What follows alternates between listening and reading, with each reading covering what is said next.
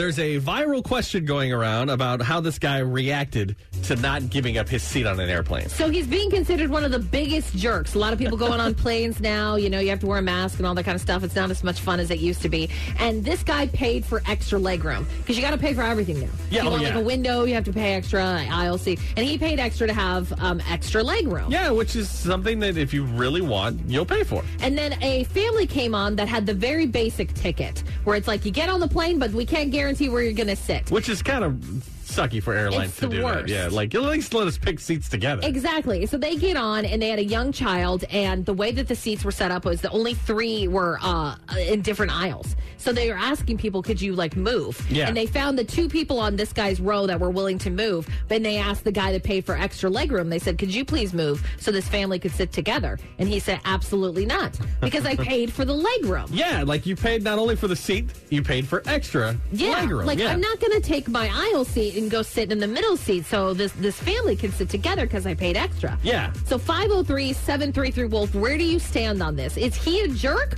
or is he just, keeping his money in his pocket? Now, I don't think I could have done it. I don't think I could have said no, but I do think that he's probably right to not move. I would agree.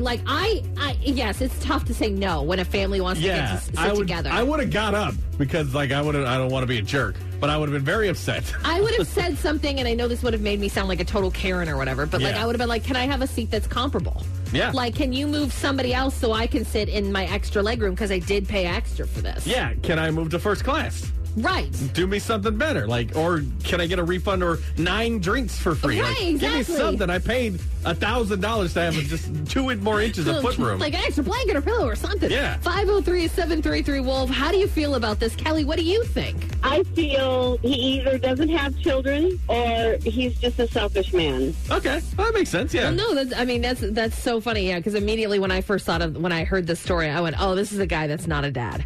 He does not have kids in his life. Yeah. Exactly. I feel like he was probably right, but wrong in society's eyes. Obviously, it makes him look like a jerk, but he did pay the money on this. So 503-733-WOLF, how do you feel about it? Coming up at 7 minutes, we'll give you a chance to win tickets to go see John Party. All you got to do is race the wolf. You can outrun a wolf, can't you? We'll find out coming up on New Country 99.5 The Wolf.